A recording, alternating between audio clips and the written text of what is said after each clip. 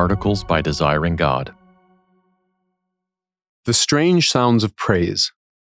A Sufferer's Introduction to the Psalms. Written and read by John Bloom. The Book of Psalms is a collection of 150 ancient Hebrew praise songs that were composed by numerous writers over hundreds of years. That's a true one-sentence summary, but it's also incomplete, woefully incomplete.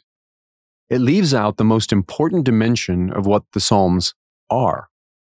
So let's briefly explore where these songs came from, why they have been preserved for thousands of years, and how they model, sometimes in surprising ways, what the author of Hebrews calls acceptable worship, Hebrews 12:28. Then we will be able to add in the crucial dimension to our one-sentence summary, and perhaps challenge some of our assumptions for what makes worship acceptable in God's eyes. What is a psalm? Why do we call these Hebrew poems psalms? The word psalm is an English transliteration of the Greek word psalmos, which means song. And psalmos is a Greek translation of the Hebrew word for song. That's one way we know these poems were written to be sung. The word appears in many of the titles of individual psalms. In my opening one-sentence summary, I referred to the whole collection of psalms as praise songs. Now, some obviously fit that description, like Psalm 135. Praise the Lord, praise the name of the Lord. But some psalms don't sound like the praise songs that most of us sing in church, like Psalm 10. Why, O Lord, do you stand far away? Why do you hide yourself in times of trouble? So, is it accurate to call them all praise songs? The reason it's right to call all the psalms in sacred scripture praise songs is because the ancient Hebrews did.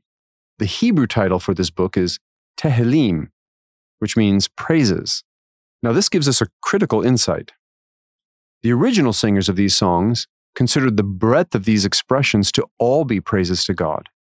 And if our ancient forebears in the faith had a broader definitional range for what qualified as praise than we modern worshipers do, it seems to me that some reevaluation on our part would be good, especially since these praise songs were inspired by the Holy Spirit. Songs written to remember. These songs were written to provide God's people collective expressions of worship through singing. They are means by which believers in every era can teach and admonish one another through song in order to stir up the adoration and thankfulness of faith that Paul talks about in Ephesians 5:19 and Colossians 3:16. And just as important, integral actually, to achieving this, these songs were written to help God's people remember. Keep in mind that during the centuries when the Psalms were written, and really up to just a few centuries ago, the vast majority of any population was illiterate. The most important information always had to be memorized. And recent studies have since confirmed what history has demonstrated, that among the most effective human mnemonic devices ever discovered is combining words, especially poetically arranged words, with a pleasing, patterned musical melody. Songs have always helped us remember. Some psalms were written to mark special occasions, like Psalm 20, or to recall pivotal moments in Israel's history, like Psalm 78. Others were crucial in helping the ancient Hebrews remember who God truly was, like Psalm 103, who they as a people truly were, like Psalm 95, how intimately aware God was of each individual, like Psalm 139, what happened at key moments in their history, like Psalm 135, why they had good reason to thank God, Psalm 136, and why, in spite of the toil and trouble of life, they had cause to give God exuberant, loud praise, like Psalm 147. The reason this book is still beloved by millions today, though, is that so many psalms were written to help God's children remember a crucial truth that God, the Son, later articulated this way. In this world you will have tribulation, but take heart. I have overcome the world. John 16:33. Sacrifices of praise. God's people throughout redemptive history have been called to hope in God, Psalm 43:5, while living as full participants in a world full of suffering, which means we all live much of our lives as sorrowful, yet always rejoicing, 2 Corinthians 6:10. That's why there are so many psalms of lament in this sacred book. And it's in these darker psalms that we find what might be for us the most surprising expressions of acceptable worship, because they give worshipful expression to a wide range of human misery, the kinds we all experience, with its accompanying fear, grief, and confusion. These ancient Hebrew composers wrote with sometimes startling honesty and transparency about their faith struggles. They wrote about feeling abandoned by God, Psalm 22, suffering severe illness, Psalm 41, fearing great danger, Psalm 54, almost giving up on God out of disillusionment, Psalm 73, experiencing a faith crisis, Psalm 77, enduring chronic, lifelong, severe depression, Psalm 88, feeling dismayed over God seemingly neglecting to keep his promises, Psalm 89, seething with anger over someone else's treachery, Psalm 109, and more. They also wrote candidly about grievous sins they committed, Psalm 51, and on being on the receiving end of God's painful fatherly discipline, Psalm 39. And these authors all wrote their deeply personal, even exposing songs for the benefit of all God's people, since some members at any given time would be experiencing something similar.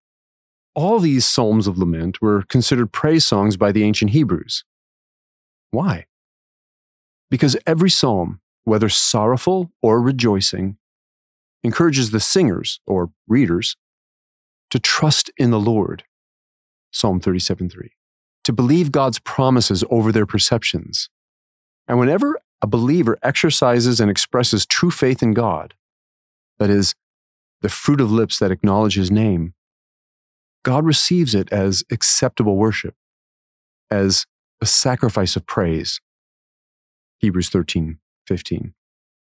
It's interesting to note that in the structure of most of these darker psalms, as well as in the general structure of the whole book, there's a progression from fear to faith, from doubt and discouragement to hope in God, from sin to repentance and forgiveness, from sorrow to joy. The Psalms were written to help us shift our focus from ourselves and our circumstances to the God of hope, who fills us with joy and peace as we believe in him, Romans 15:13. Does our worship sound like the Psalms? Now we can fill out our one-sentence summary.